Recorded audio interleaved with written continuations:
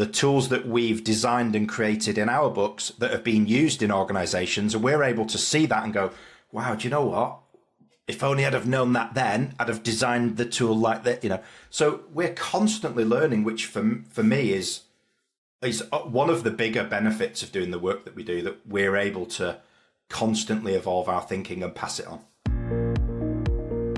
Welcome to Innovation Talks. Join us weekly as we discuss with distinguished industry guests how to refine and improve corporate innovation and new product development. Hosted by Paul Heller, Sophion Chief Evangelist. Hi, and now we bring you part 2 of this fascinating discussion with Cris Beswick. If you missed part 1, you really should go back and listen to that before continuing on here. We did that one last week. Sure hope you're enjoying this. Take care, everybody. Culture and leadership. Do you separate those? Can you separate those? Thoughts on that? It's funny because I had this is the conversation that I had with the pharma company today. Let me come at it from a different perspective. I think you shouldn't separate leadership and culture, because everyone in an organization, by default, the sum of all of those people, the sum of all of those parts is the culture, right? Yeah. The behavior, the interaction, the relationships, the beliefs, the values, the habits, all of those ingredients constitute, when you put them all in a pot and mix them together, that by default is the culture of an organization. And leadership is a disproportionately influential part of that mix. The conversation we had today, this might be an interesting thing to talk about. The conversation we had today was actually around managers and management, the frozen middle or the permafrost. And this particular organization said, well, we don't really have an issue with culture and we don't really have an issue with our leadership, but, we've got some permafrost. And my answer to this, and of all the organizations I've been into around the world, I have never, ever, ever been in an organization where the middle of the organization, the middle managers, froze themselves. Mm-hmm. Right?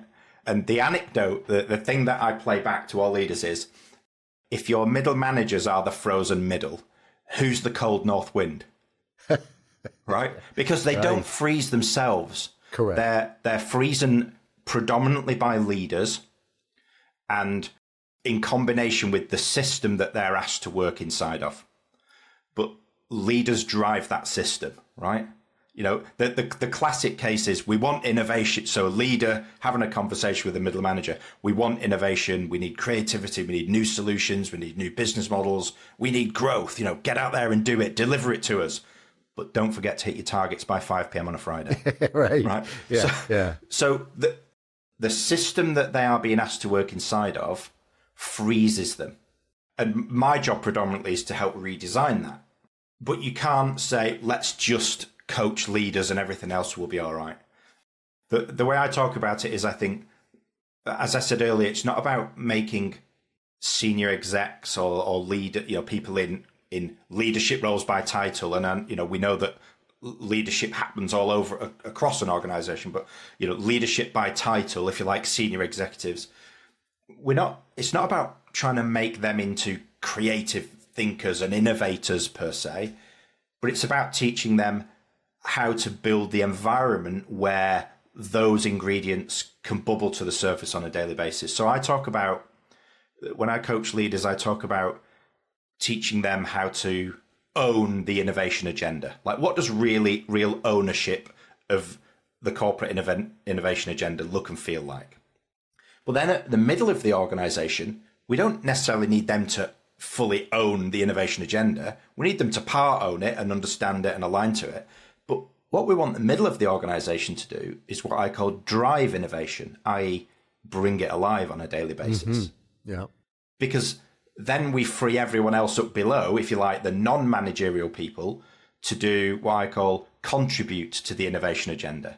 And again, that doesn't mean that they all must be innovators, but it's about building an environment where they can help contribute to the innovation agenda. And what I mean by that is they don't all have to come up with ideas. They don't all have to solve problems. They don't all have to say, I've spotted an opportunity and I think I can solve it.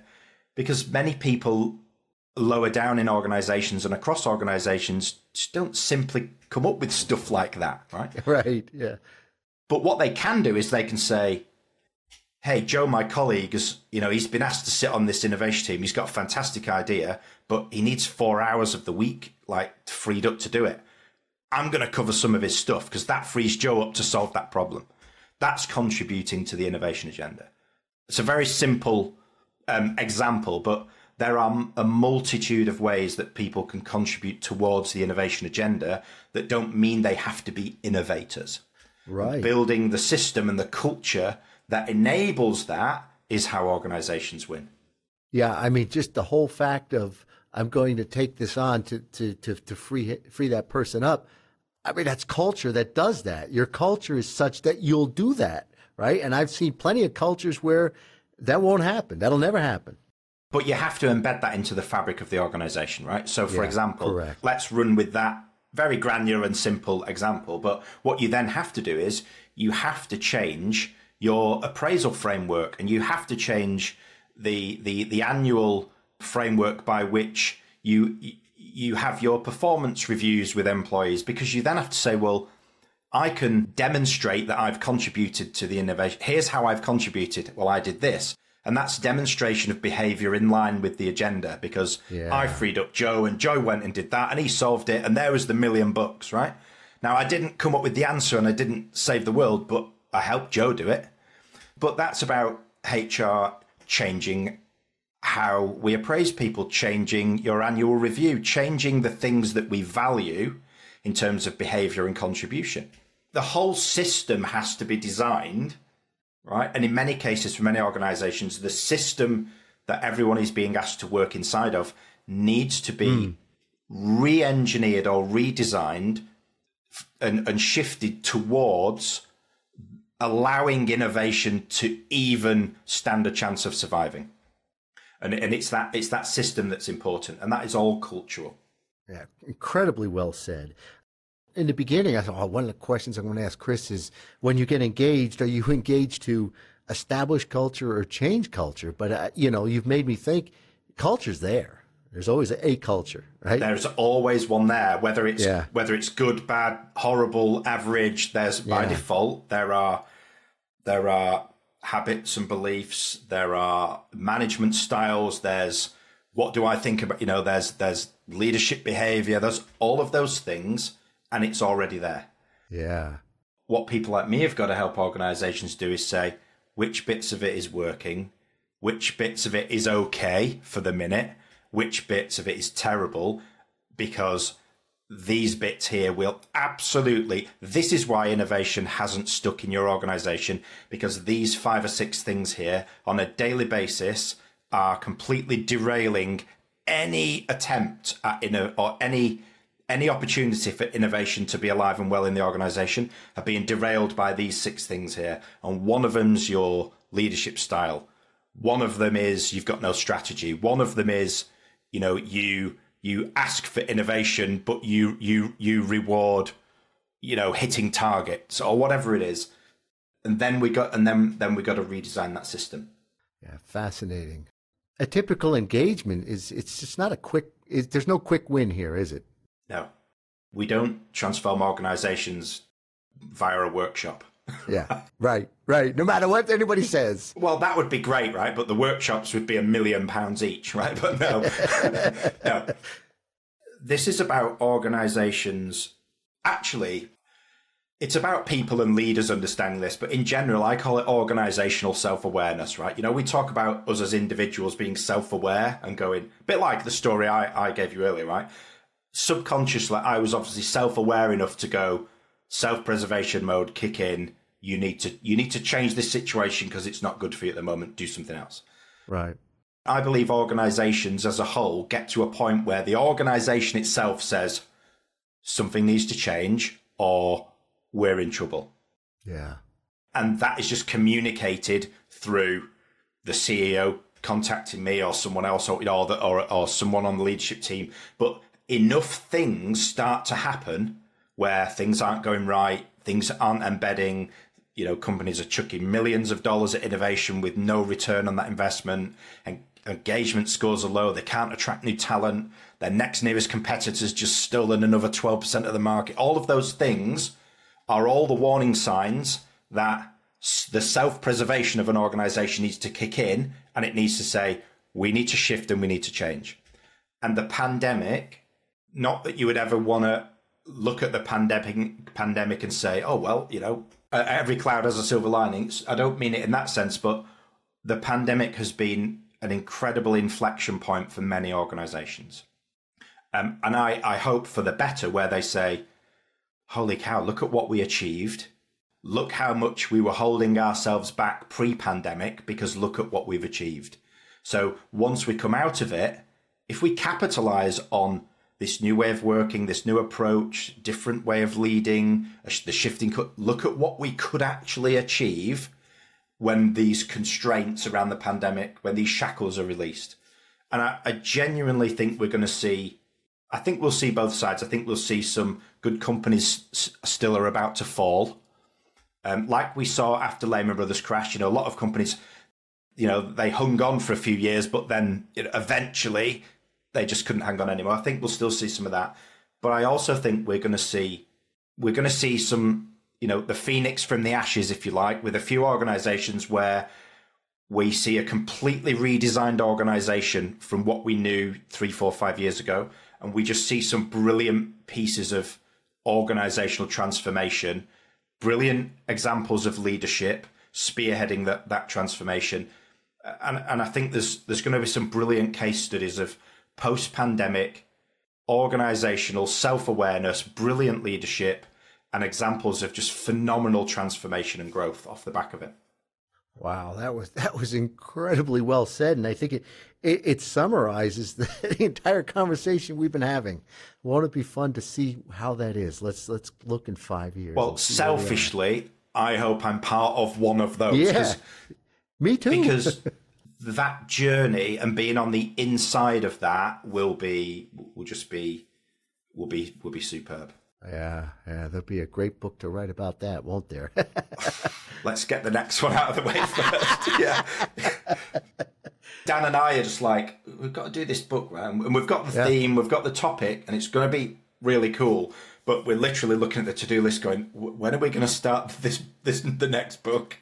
Yeah, when you're so busy helping companies transform, right? Well, and you get this huge opportunity here, just sitting here with, like you said, coming out of a pandemic, and you're going to be two busy men.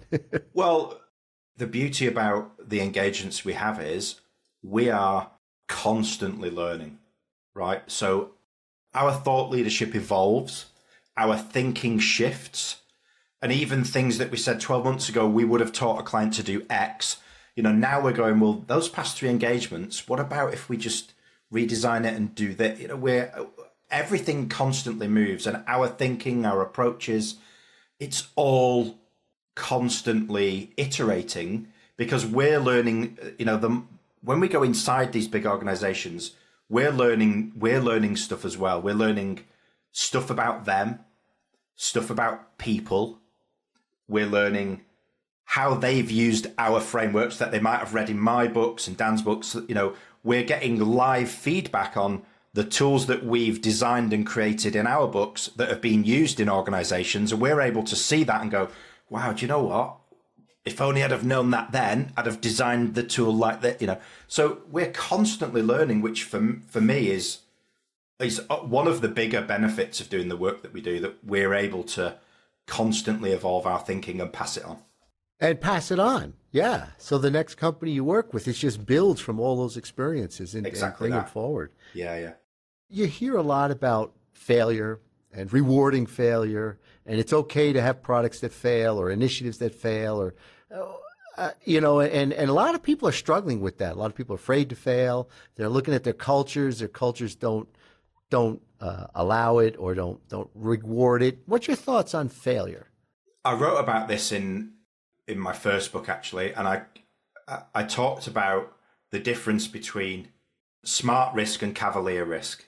And I'm sure there's loads of other authors and experts that have, I'm not saying that terminology is unique or anything. There've been loads of other people that have probably described it in the same way. But if you if you combine those two polarized ways of looking at risk or failure, and then if you sort of add things in, take a lot of the stuff from innovation accounting, for example, or from Dan's first book, The Corporate Startup, all of those tools and all of those frameworks are all designed to help you mitigate risk, right?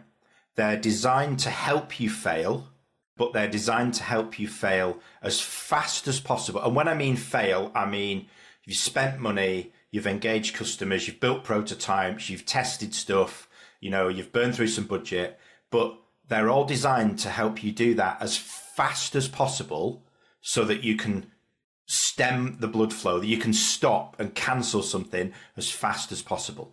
The organizations that I speak to, or that I hear conversations around where, they sort of reject the whole notion that, risk and failure is a positive thing, or that it's a necessary part of innovation, they're the ones that don't understand the subject enough. You have to be prepared for something not to work. Otherwise, you're not testing, you're not iterating enough, you're not validating your assumptions enough. And therefore, all of the tools that we have in our armory as people that want to innovate, we're not deploying all those tools effectively enough. And everything about innovation is designed to shift you from being a cavalier risk organization to a smart risk organization. How do we push the boundaries and take some risk, but we're doing it via build, test, learn, or whatever framework you want to use? Or, Dan talks a lot about metered funding. So let's test this and validate it. And then you can have the next 50,000 euros and then test and validate that. So we're not giving a team €1 million and then they go, holy cow, they've blown the lot.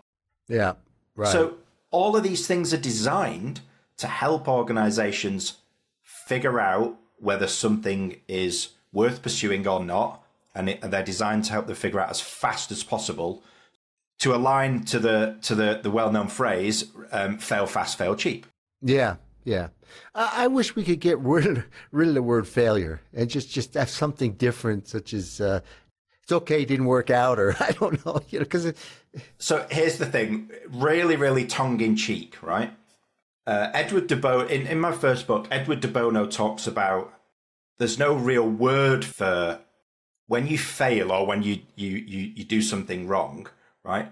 There's no real word in the English language to say, but actually that failure was justified because we did everything possible to mitigate anything going wrong, but actually something conspired and it just went wrong.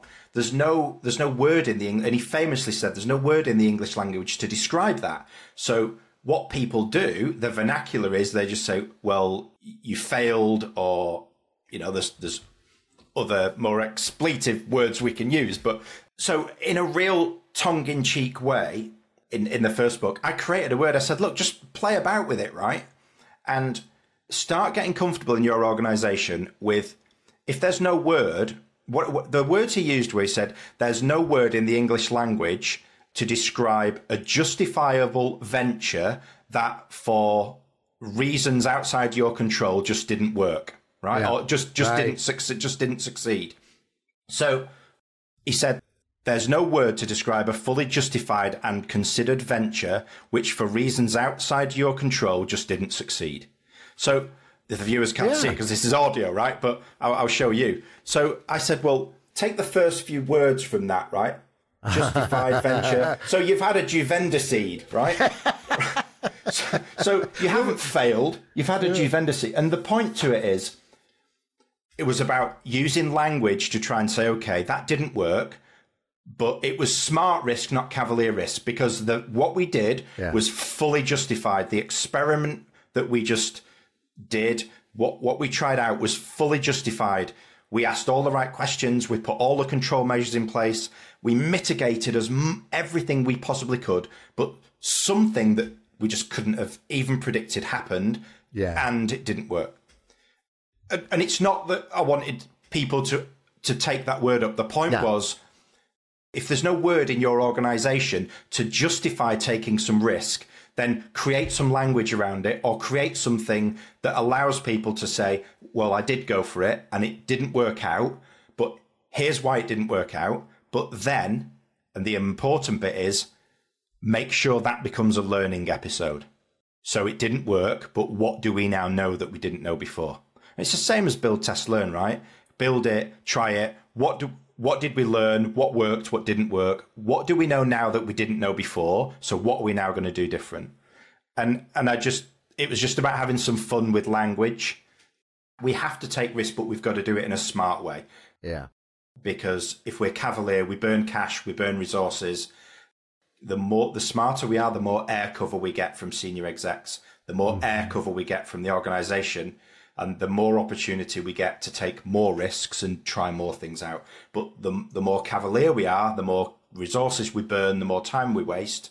That's when organizations start to pull plug and resources. Fantastic. You know, I'm thinking of a listener who's maybe listening to us now and saying, yeah, you know, we need to work on our culture. I like what I hear. Is there like one piece of advice you would give to somebody as a way to start, or how to tackle that? Oh, gosh, there's loads. One's difficult, right? It's hard to pick one. Because there's no silver bullet, right? Yeah. So it's not like do this and it'll be okay. But right. The one thing, and this is the red thread that has carried me through from the design industry, you know, through the consulting industry, now into the innovation space and the advisory space around innovation.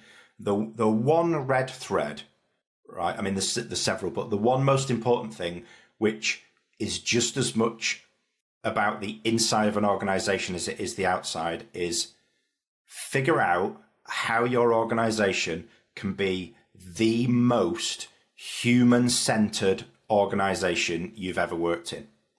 Because the more we understand people as organizations, the better our internal culture is, but also that we close the delta between us as a corporate or an organization and our customer. And the closer we are to our customer, the more we know about them, the more we understand them, the more we know what they want, what they might want, the more we know what problems they have, etc., the more we can solve, build things for them, and ultimately innovate for them. And that's all about understanding people. And that for me is about being human-centered. Wow. I don't think there's anything I could ask you that could top that. So I think I'm sure there is, but not on this show. Yeah. Well, Cris, this has been a phenomenal discussion. Thank you so much for sharing your experiences, your knowledge, just all of it, your personal trials. Just been phenomenal discussion. I really loved what we talked about. It was really great. Thank you so much for joining us. If people want to follow you, connect with you, learn more, what's the best way? I'm super easy to find on LinkedIn. There's no H in my name, and that's some people. I get messages from some people, and they'll say, "Oh, it's taken me 3 weeks to find you. I just couldn't find." And then they realise there's no H, so it's just Cris Beswick.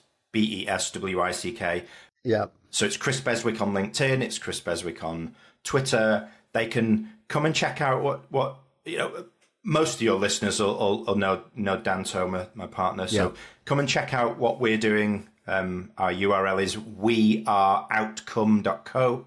Come and check out what we're doing there. Connect on LinkedIn. Drop me a message. I'm pretty much open to having a chat about all this stuff. Yeah, so we'll put plenty of links in the show notes for people to find all this information. Yeah.